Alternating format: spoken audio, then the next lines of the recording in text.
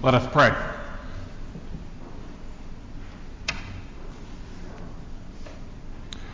Startle us, O God, with your truth.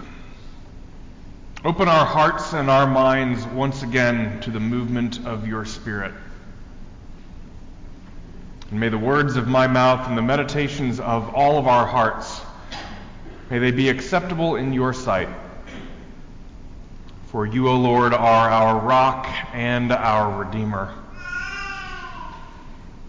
Amen.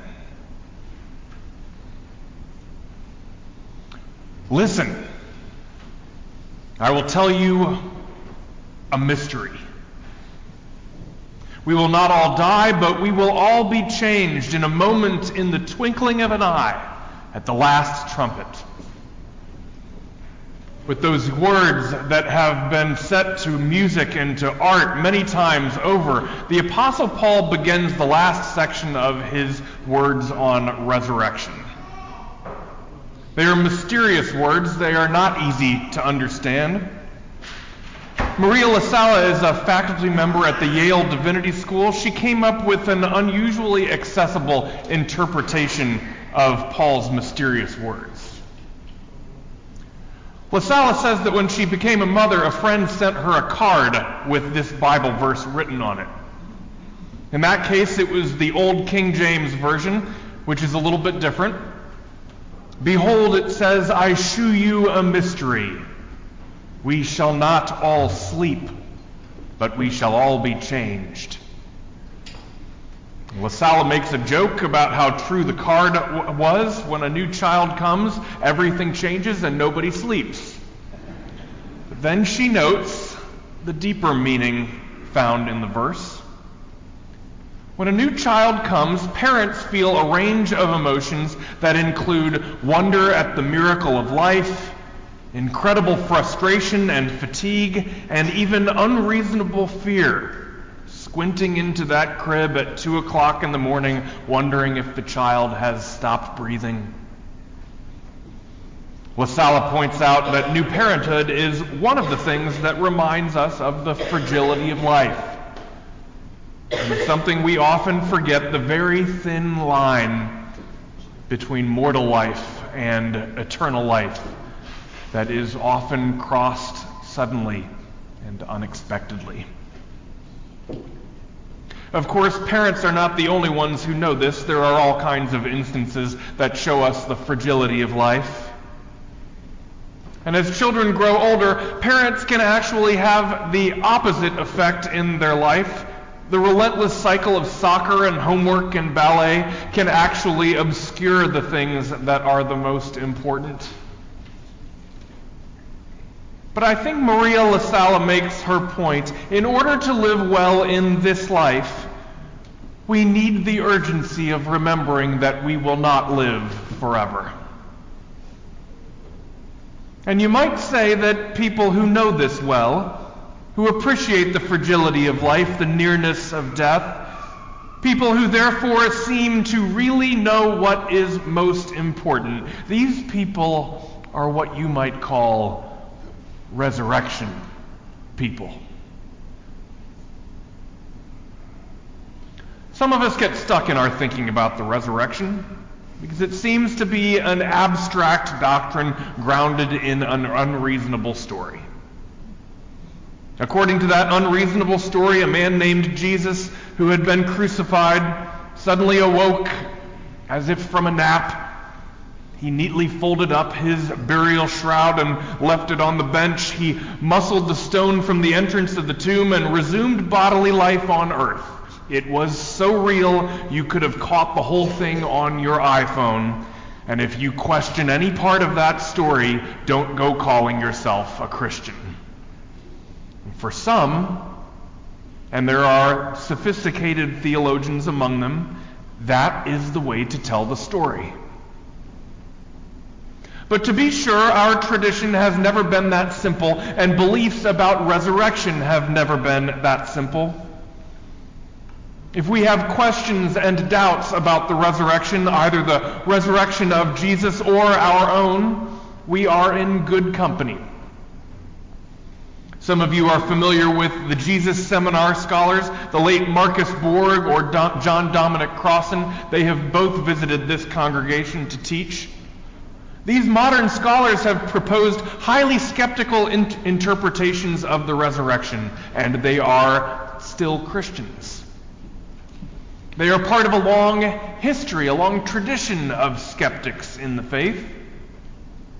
The German historian Samuel Reimarus famously posited that the disciples of Jesus invented the resurrection. They invented it because they were making a better living preaching than they had made when they were fishing. Theologian Rudolf Bultmann in the 20th century, more generous to Christians than Reimarus, agreed that Jesus' real resurrection is not a historical event, but is something that is ongoing. The real resurrection, he said, is found in the teaching and preaching about Jesus that continues to transform lives today. These are just two participants in a long tradition of theologians who insist about many different traditions in the Christian faith that doubt is an essential part of faith. John Calvin, the father of Presbyterian theology, adopted that view. He wrote at length about the role of doubt in faith. So did the churchgoers who received Paul's first letter to the Corinthians. They were receiving Paul's letter because it was a topic of discussion. And so did many of the Jewish contemporaries of Jesus value doubt. The Pharisees and the Sadducees, who he is often talking to, they argued about the nature of eternal life. Doubt has always been a part of faith.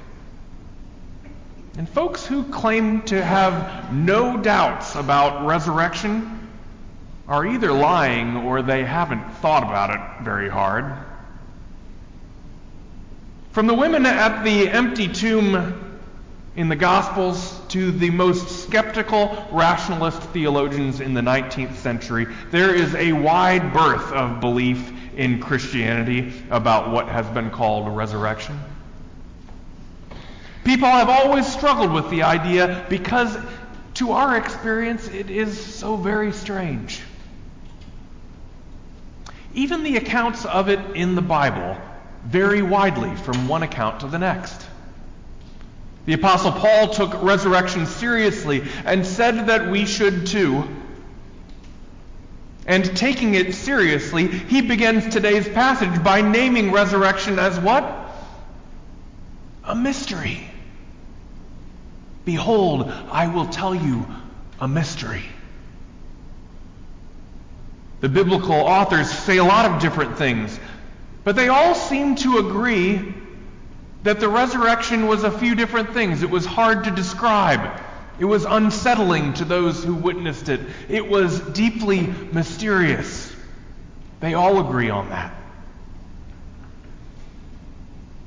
And Paul goes on to argue for what resurrection means in this life. He argues that because of resurrection, our labor in the Lord is not in vain, which is to say that taking the resurrection seriously is not just about the afterlife. It's about the way that we live in this life. And that's why he's talking about it. So all of that being said, all of that different background from Christian tradition, from biblical theology, from the stories that are a part of our faith that show this great breadth of belief about resurrection, I would suggest this.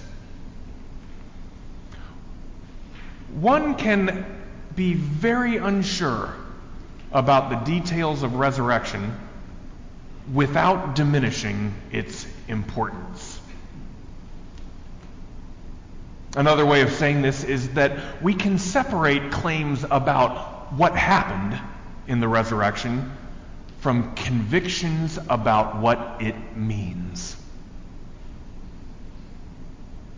People who are willing to think hard about the meaning of resurrection are people who believe in things like new life, second chances, redemption. And regardless of what you think happened 3 days after Jesus' death, the world needs folks who act like resurrection people. Your session spent some time this weekend talking about being resurrection people. We've been studying the work of church communities that went through steep declines, but then tried new experiments in faith and are thriving again. We studied a college ministry that dwindled to 0 members a decade ago, but took some risks and now has 800 students involved. We studied a neighborhood church so disconnected from its neighbors that parents were afraid to bring their children inside. So the church started going outside of the walls to do all of their ministry, and they are once more a part of the community.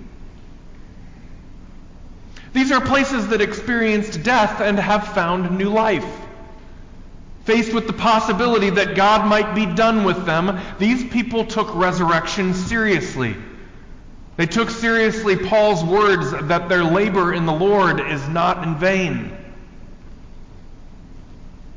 I asked our session to study these things because while life here at Knox seems to be thriving, our elders are being ordained into a larger church culture that is shrinking dramatically and changing quickly. And yet there are signs all around us that God is at work in the world. And so church people have to be resurrection people.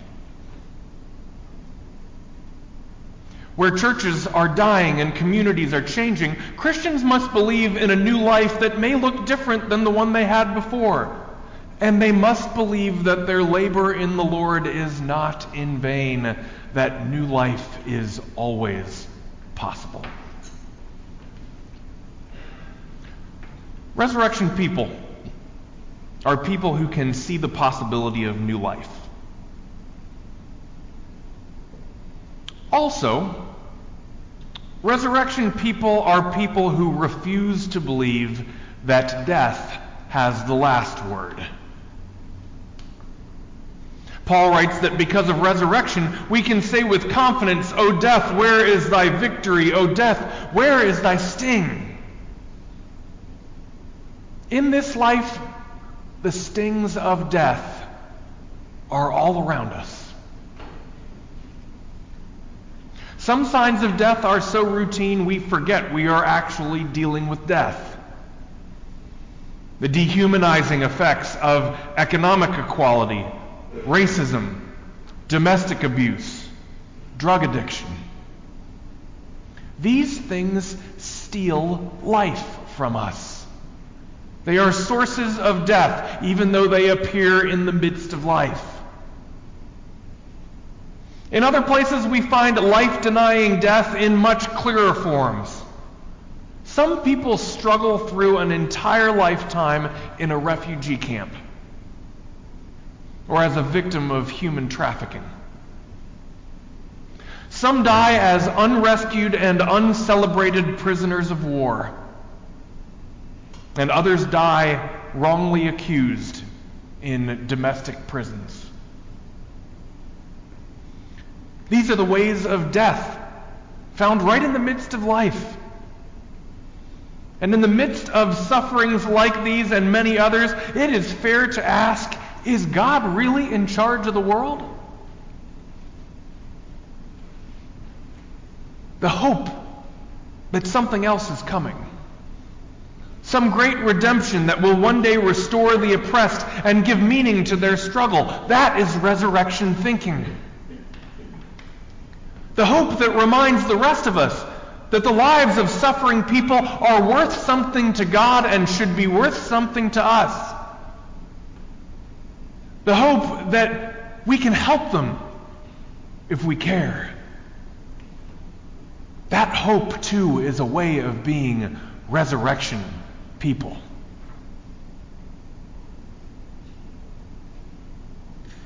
Here's another example that might resonate with you. Our weekly prayer list there in your bulletin. It is full of names every week. Many of them close friends and members of our families who are struggling from cancer, accidents, dementia. One of the marks of this faithful community is that we give you that prayer list even though we know we are not going to pray all of those things away. In our community, there will be suffering, and there will be death. Some people on that prayer list will not get better.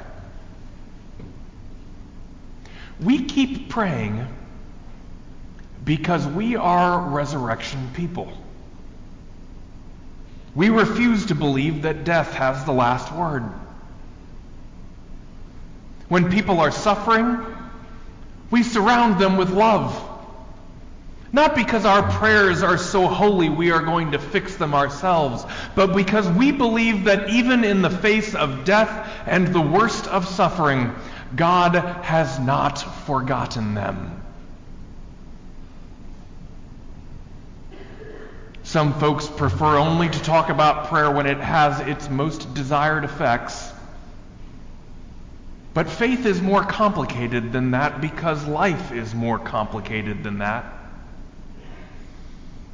We pray, holding the lives of our loved ones before God and not knowing the outcome because we believe that God has the last word. And that is the faith of resurrection people.